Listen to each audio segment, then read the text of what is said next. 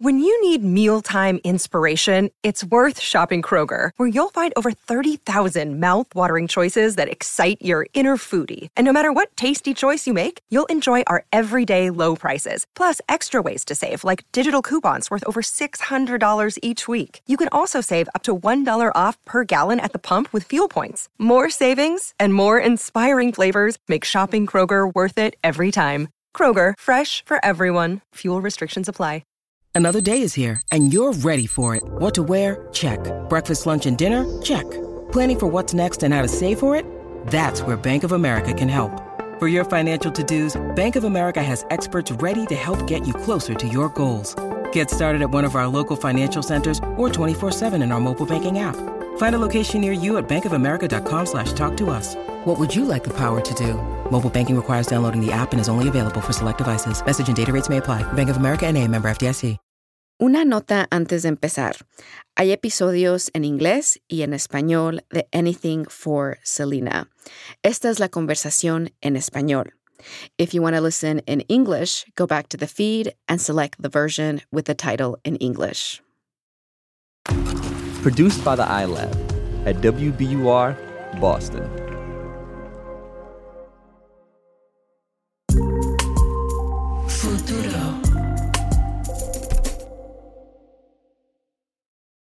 Tengo este video casero de cuando tenía unos 10 años.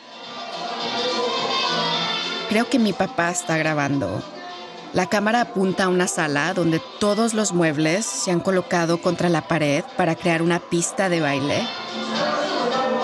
Es la casa de mi abuela paterna en Juárez, en un año nuevo. Mis tías y mis tíos están bailando, hay un montón de niños corriendo, uno está dormido en un sofá. Una prima mayor y yo bailamos juntas. Ella está frente a la cámara. Yo estoy de espaldas. Mi tía entra en escena, se acerca a mí y se ve que me susurra algo en el oído, con una sonrisa juguetona. Todavía puedo escuchar sus palabras exactas.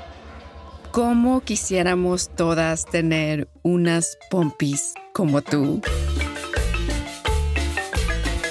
Mis tías habían estado mirando mi trasero mientras yo bailaba. Me doy la vuelta para mirar a las espectadoras detrás de mí, luego a la cámara. Mi rostro se pone rosita de vergüenza. Me río nerviosamente, pero luego sigo bailando.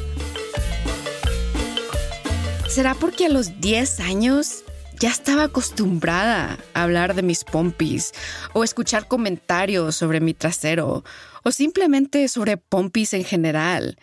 Mi mamá no recuerda este momento específico en este video, pero recuerda cómo se veían mis pompis a esa edad. Sí, me acuerdo que había pantalones, faldas, que te veías así, bien pompuda, bien frondosa. ¿Qué es frondosa? Así bastante frondoso. Dice mi mamá que es de familia. A los 10 ya tenía curvas de las que mi familia hablaba mucho. Y ahora que lo pienso, era raro y algo perturbador. Pero en ese entonces era como lo más normal. Hablar sobre mis pompis, las pompis de mis primas, de mis tías, hasta de mis abuelas. Todas queríamos lo mismo. Pompis grandes. Para mí el cuerpo ideal es chiquitas del torso, tus piernas, bien torneaditas, tus pompis así bien redonditas, redondeadas. Gorditas. Pompis gorditas. En mi comunidad, en mi familia, ese era el sueño. Es algo que nosotros apreciamos en nuestro crecimiento. Vemos nuestras pompis y ¡wow! Nos gusta vernoslas.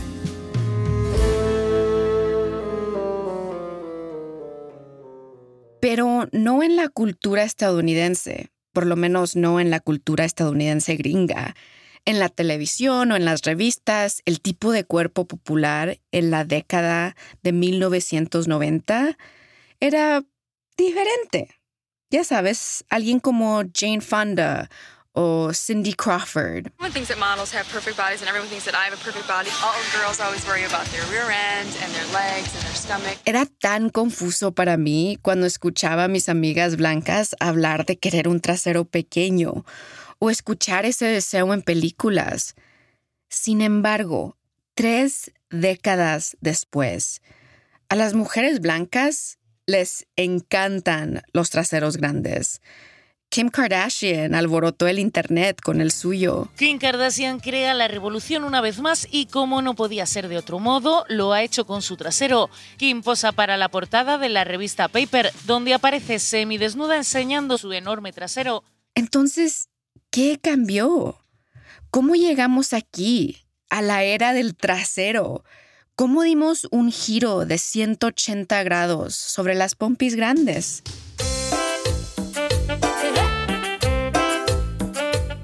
Tengo una teoría, que hay una relación directa entre Selena y la cultura de las pompis grandes de hoy.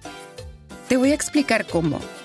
Y puede parecer trivial, pero este episodio, uno sobre traseros, es el que me ha hecho hacer algunas de las preguntas más profundas sobre la negritud y la identidad latina. Me ha hecho ver qué latinos son glorificados y cuáles son desterrados. Porque la política de las pompis tiene que ver con la raza. Soy María García y desde WBUR y Futuro Studios, esto es Anything for Selena. Hoy hablaremos del cuerpo físico de Selena y lo que es percibido como el cuerpo perfecto para nuestra sociedad.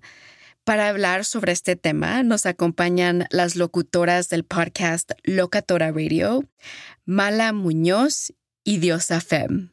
Mala y Diosa, bienvenidas. Hola. Hola, muchas gracias. Gracias por tenernos hoy. Estoy muy emocionada de hablar con ustedes. He seguido su podcast por unos años y me encanta cómo hablan de cuestiones sobre la liberación sexual de las mujeres, sobre la política del cuerpo. Entonces estoy muy emocionada de tenerlas aquí para reaccionar a este capítulo que se trata de la política del cuerpo de las mujeres. Gracias. Sí, también estamos muy emocionadas de hablar sobre el cuerpo de Selena y cómo se ha manifestado en la última década.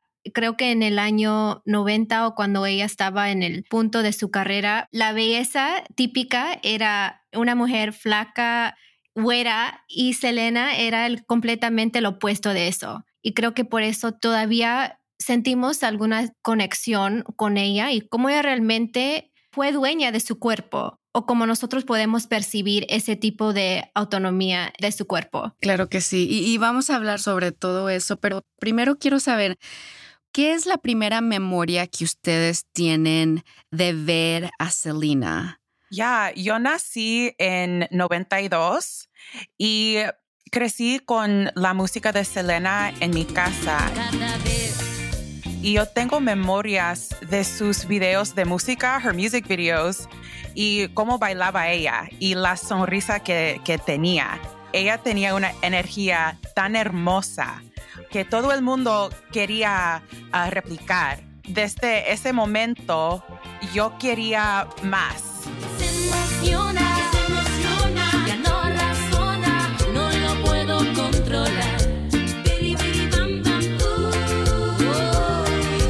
Se emociona, ya no razona y me empieza a cantar. Me canta así. Pues Mala y Diosa, cuando yo era niña, yo recuerdo cuánto hablaba la prensa en español sobre el cuerpo de Selena. O sea, era constante. Los periodistas siempre le preguntaban cómo mantenía su figura. Ella decía que no hacía nada, que no le gustaba el ejercicio. hablaba de lo mucho que le encantaba comer. ¿Te gusta mucho qué tipo de comida? Comida mexicana y doble pepperoni pizza. Me encanta. Puedo comer mediano completamente. ¿Con mucho queso o no, normalón? Normal, ¿cómo hiciste? Con el pan bien... ¿Delgadito? Los entrevistadores estaban como obsesionados con Selena y su cuerpo. Y quizás ustedes, Mala y Diosa, están muy chicas para acordarse de cómo la prensa hablaba del cuerpo de Selena cuando ella estaba viva. Pero supongo que ustedes han visto que hasta en su muerte, 25 años después, el cuerpo de Selena y sus curvas siguen siendo temas muy presentes. Sí, yo creo que estamos como sociedad obsesionados a hablar sobre el cuerpo de la mujer latina, afroamericana, a la mujer negra. Es como si no fueran seres humanos, como si no fueran una persona.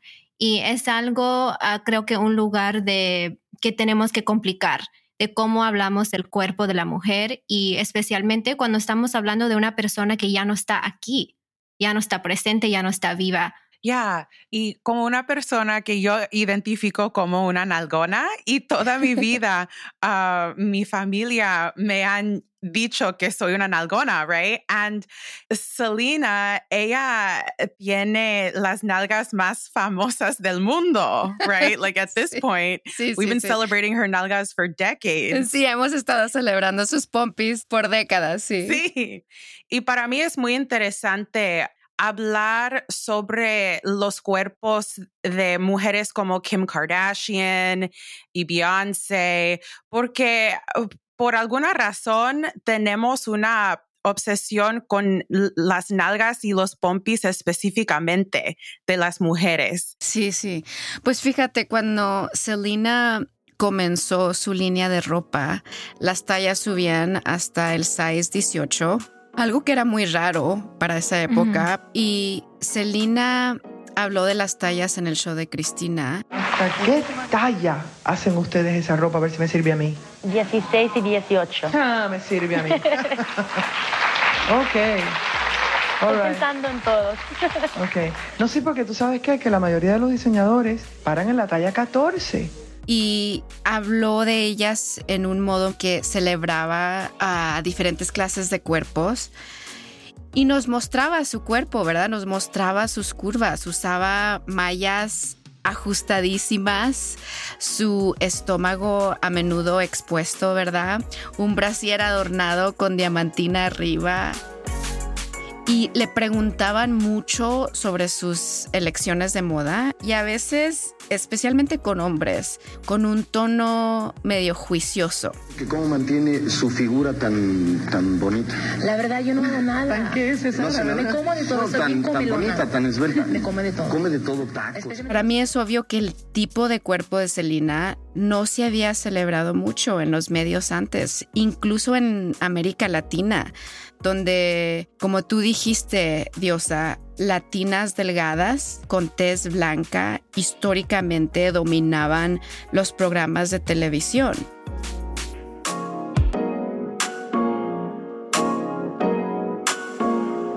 Y quiero decir algo, o sea, Selena todavía estaba delgada, más llenita que la mayoría de las personas en televisión, pero aún delgada. Así que no estoy diciendo que Selena era un bastión de lo que ahora conocemos como la positividad del cuerpo, ¿verdad? Body positivity. Eso no es el punto aquí. Pero sí creo que el cuerpo de Selena moreno, y específicamente su trasero, cambió la cultura de una manera que también ilustra, por lo menos para mí, todas estas fuerzas, raza, historia, identidad en acción. Pero antes que hablemos de eso, Mala y Diosa, yo quiero quedarme con un pensamiento por un momento. Y es que Selena era mujer, o sea, una mujer real, con pensamientos propios. Y su padre me contó una historia que realmente me hizo pensar en los sentimientos muy humanos de Selena sobre su cuerpo.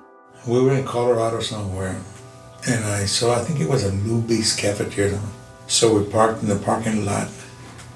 Everybody got off. Una vez que estaban en tour, en el bus, Big Bertha, pararon a comprar algo de comer.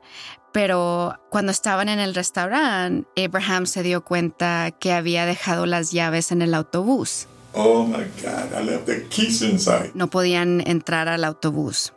Entonces Selena dijo, yo me puedo subir al autobús por una ventanita que estaba enfrente del passenger seat. Y Selena lo intentó. So the guys picked her up. She went in with her arms first, and she started squeezing. I thought she was going to make it. That she'd get as far as her butt. Y entró a la ventanita, pero se atoró porque sus pompis no cabían por la ventanita. Y dice su papá que pues sí que les dio mucha risa, pero que Selena empezó a llorar. Ay, no, pobrecita. Y cuando pienso yo en esa anécdota, o sea, a mí me ayuda a recordar que Selena era una persona autónoma y no nomás un ícono, una idea. O sea, ella era una mujer que tenía sentimientos complicados sobre su cuerpo, justo como nosotros. Y no quiero olvidar eso nunca. ¿Qué las hace pensar esa anécdota a ustedes? Exactamente lo que estás diciendo, María, que aunque nosotras podemos ver a Selena como un icon, ¿verdad? Como una estrella, ella también tenía sus inseguridades como nosotras. Y exactamente como estás diciendo, recordar que ella era una persona con emociones, pensamientos complicados sobre su cuerpo, igual que nosotras. Esos son los momentos que nos enseñan su carácter y su personality. Y esos detalles sobre ella son para mí las más bellas, porque tenemos muchas horas de videos de sus conciertos, muchas horas de sus canciones, right? Pero no tenemos muchas oportunidades para ver cómo ella era como persona en su vida real.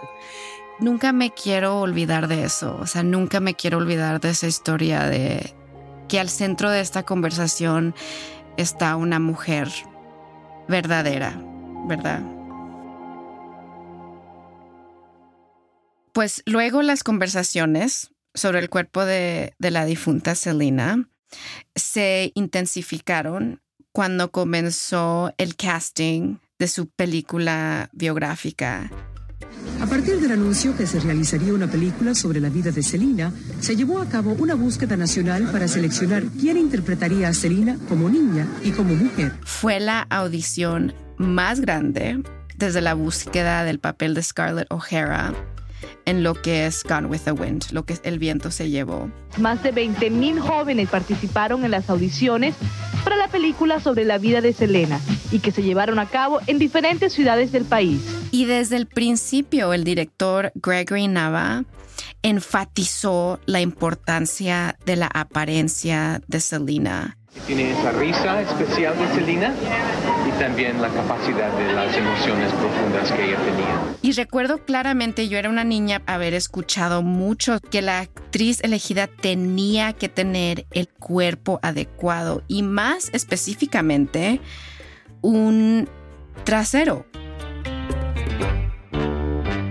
Yo veía Univisión y Telemundo con mis papás y constantemente escuchaba en la televisión conversaciones sobre el trasero de la persona que iba a interpretar a Selena y la gente se sentía muy apasionadamente sobre esto. O sea, era un tema muy legítimo de conversación, que la actriz tenía que tener un cuerpo similar a Selena, incluyendo su trasero. Y entonces entró en la escena una joven actriz, alguien que pudiera encarnar a Selena, incluso desde atrás. I'm Jennifer Lopez and you're on the set of Selena. Welcome.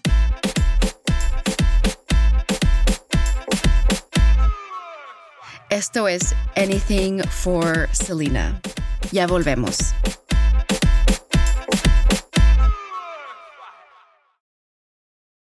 A gruesome scandal at the nation's most prestigious university shines a light on a macabre and lucrative world of buying and selling human remains. Human body parts taken by a manager at the Harvard Medical School morgue and then sold to customers online.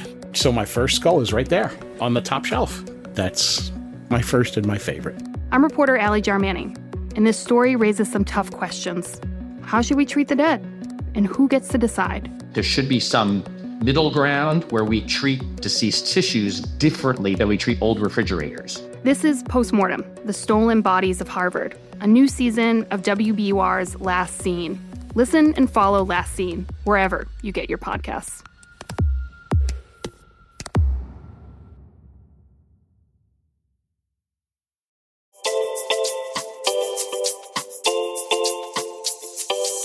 Bienvenidos de vuelta a Anything for Selena. Estoy platicando con el dúo de Locatora Radio, Mala Muñoz y Diosa Femme, sobre qué opinan de la cantante y actriz Jennifer Lopez, quien interpretó a Selena en la famosa película del mismo nombre. Cuando piensan en J-Lo, ¿qué es lo primero que se les viene a la mente? Su cuerpo. Sí, pienso que mucha gente, el primer pensamiento cuando alguien dice J-Lo es su cuerpo. And Selena the movie. Sí, claro. Esta película lanzó su carrera, definitivamente. Nadie lo puede negar. Pienso en su cuerpo, pienso en la película Selena the movie y también pienso de su talento como bailarina. Her performance in Selena the movie was so great because she's such a strong dancer. Sí, o sea que personificó a Selena también porque también era una bailarina tan talentosa como Selena. Yes. Pues el papá de Selena, Abraham, me dijo que cuando salió la película, Marcela, la mamá de Selena y su esposa, le dijo a Jennifer Lopez, ay, Jennifer, tienes un trasero tan grande como el de Selena. O sea que hasta la mamá de Selena, ¿verdad? Lo notaba. Y Abraham dice que los periodistas escucharon eso. Él dice que a partir de ese momento empezó Jennifer Lopez a hablar de su trasero más.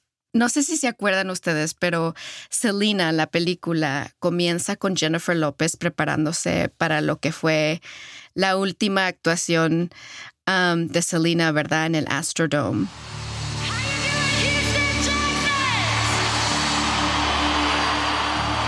Y la cámara sigue a Jennifer con el traje morado muy famoso. Y cuando está a punto de subir al escenario, la cámara permanece detrás de ella por varios segundos. El trasero de Jennifer es el centro de la toma, enfatizado de manera muy intencional, muy obvia. Como si el director dijera, mira, Jennifer puede llenar la ropa de Selena. Ella tiene el trasero para interpretar a Selena. Ella fue la elección correcta. Y es tan interesante para mí que para mucha gente era más importante que Jennifer tuviera el cuerpo de Selena que la voz de Selena, ¿verdad? Porque Jennifer sincronizó los labios con las canciones de Selena.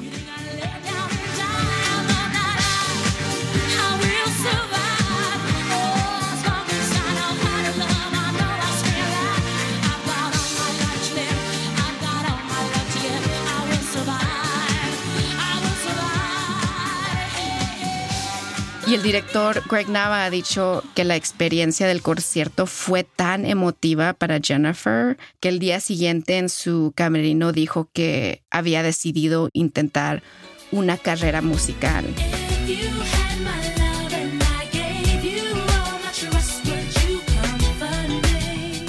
Entonces, cuando salió la película, la interpretación de Jennifer Lopez cayó a muchos críticos, no nomás por su carisma y por su actuación y por ser una bailarina experta, pero también porque pudo físicamente llenar la ropa de Selena. Yo creo que sí es importante y entiendo por qué era tan importante en esa época y también hoy en día que la interpretación de Selena sea correcta, especialmente cuando está relacionado a su cuerpo, porque en ese momento y también hoy en día representaba algo que no se miraba en la televisión, en las películas, aunque nosotros sabemos que ese cuerpo lo tenemos nosotras o alguien en nuestra familia tiene ese tipo de curvas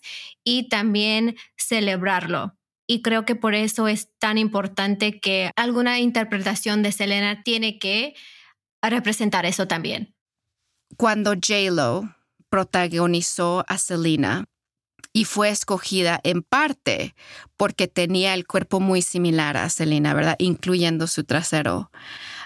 Y que cuando ella la interpretó en la película, lanzó su carrera y es cuando Jennifer Lopez empezó a hablar de su trasero mucho y los medios de comunicación se volvieron obsesionados con el cuerpo de Jennifer Lopez.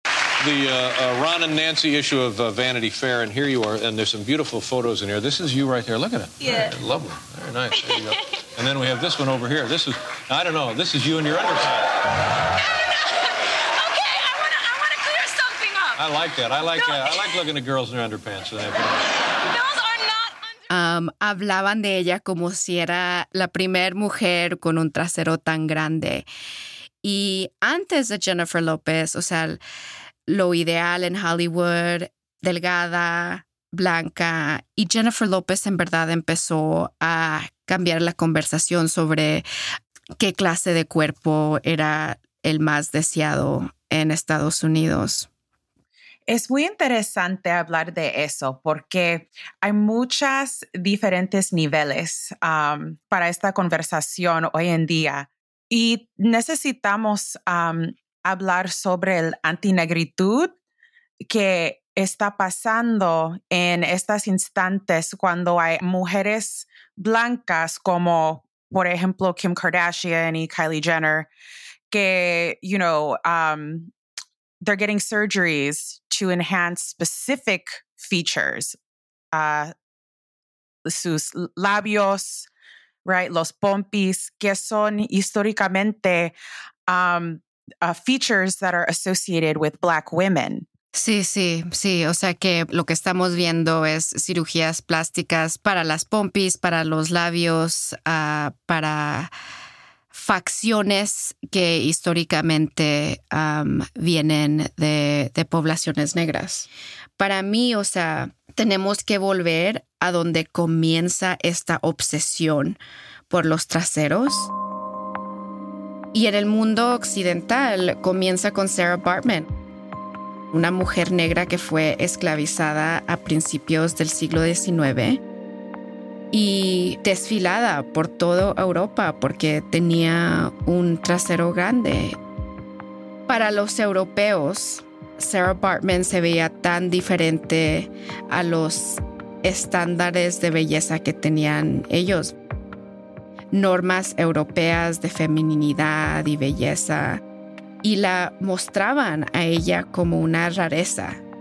Y después de que murió, su trasero se conservó durante más de 150 años. Hasta 1974, la gente podía ir a un museo en París y ver los genitales y el cerebro de Sarah Baartman en exhibición. Para mí, tenemos que saber esta historia de esta obsesión con los traseros. O sea, no estoy diciendo que un trasero grande sea exclusivo a las personas negras. Lo que sí estoy diciendo es que los traseros grandes históricamente se han tratado de manera diferente en un cuerpo negro que en un cuerpo blanco o hasta moreno como el de Selena. Entonces, yo pienso que J-Lo fue celebrada por su trasero y lo capitalizó porque era más fácil para ella como una persona morena clara que una persona negra, como una artista negra. Sí, yo completamente de acuerdo de lo que dices, María. Creo que tenemos que reconocer ese privilegio que una persona, una mujer con tez blanca o que sea más, o sea, light skin, ¿verdad? Que puede tener ese privilegio de ser celebrado o celebrada. Una mujer afroamericana, una mujer negra que tenga un cuerpo, digamos, como Selena, entre comillas, que no recibe ese mismo tipo de atención, pero cuando vemos una persona como Kim Kardashian, Kylie Jenner, una mujer blanca con las mismas facturas de cuerpo de una mujer negra, es cuando celebramos eso. Tenemos que reflexionar sobre ese privilegio de quiénes son las personas que estamos olvidando, rechazando, haciendo de menos cuando estamos teniendo esta conversación del cuerpo. Parte de esta conversación tenemos que hablar sobre el enfoque en la belleza de Selena específicamente. Sí, era bella, era muy bella y muy importante, pero ya tenemos 25 años después de su muerte y no hemos... we haven't expanded our notions of beauty in the Latinx or Mexican community. Todavía estamos enfocadas en belleza como Selena. We only recently celebrated Yalitza Aparicio on the scene. Mm-hmm. And in some ways, nuestra obsesión con Selena nos ayuda a mantener a beauty standard that is sort of static and that is not very inclusive. Claro que la clase de belleza que Selena era es digna de celebración, ¿verdad? Pero como te acabas de decir, Mala, solo recientemente celebramos a alguien como Yalitza Aparicio y eso fue raro. O sea, fue tan celebrada porque era tan anómalo, ¿verdad? Tener una mujer indígena en portadas de revistas, en una película de Hollywood. Entonces, tenemos todavía mucho trabajo que hacer. I think it's also important to note that, yes, Selena was, of course, beautiful, but she was also the right type of curvy, meaning even if you're not super skinny, right, you still have to be the right type of curvy. No panza, like, you can't have big arms. You have to be curvy in the right places. O sea, dices que aunque Selena era hermosa, ¿verdad? Todavía tenía curvas en los lugares donde la sociedad quiere que la mujer tenga curvas, ¿verdad? Y todavía no hemos expandido la definición de la belleza para incluir curvas en otras partes del cuerpo. Selena no tenía panza, Selena tenía una cintura chiquita, pompis grandes y era algo, pues sí, muy grande porque no había casi en ese entonces gente con esa clase de cuerpo. Es tiempo de expandir más allá del cuerpo de Selena, más allá de lo que era ella.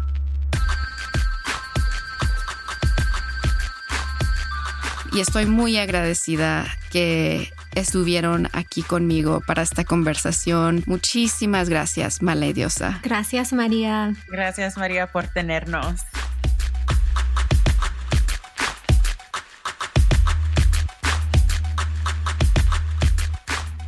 Ellas fueron el dúo de Locatora Radio, Diosa Fem y Mala Muñoz. Encuentra su trabajo en locatoraradio.com y síguelas en Twitter e Instagram en locatora_radio. Acompáñanos la próxima semana cuando conversaré con el crítico de música del periódico Houston Chronicle, Joey Guerra. Hablaremos del género tejano y lo que le pasó después de la muerte de Selena.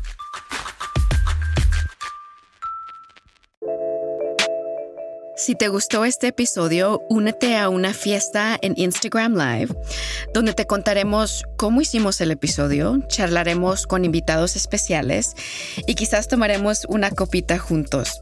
Comienza tu fin de semana con nosotros todos los viernes a las 8 p.m. Este, 5 p.m. Pacífico. Encuéntranos en Selena_podcast en Instagram. Anything for Selena es una coproducción de WBUR, la estación de noticias de NPR en Boston, y Futuro Studios. Soy tu host, María García. Nuestros productores son Kristen Torres, Antonia Cerejido y Juan Diego Ramírez, con el apoyo de producción adicional de Frank Hernández, Sandra Riaño y María Alexa Kavanaugh. El diseño de mezcla y sonido son de Paul Vaitkes, Leah Shaw y Stephanie LeBeau. Nuestro editor es Marlon Bishop y Ben Brock Johnson es nuestro productor ejecutivo de podcast en WBUR. Ileana Galvez creó la ilustración para esta serie. Obtenga más información sobre Anything for Selena en Twitter e Instagram, @Selena_podcast y en wbur.org/Anything for Selena.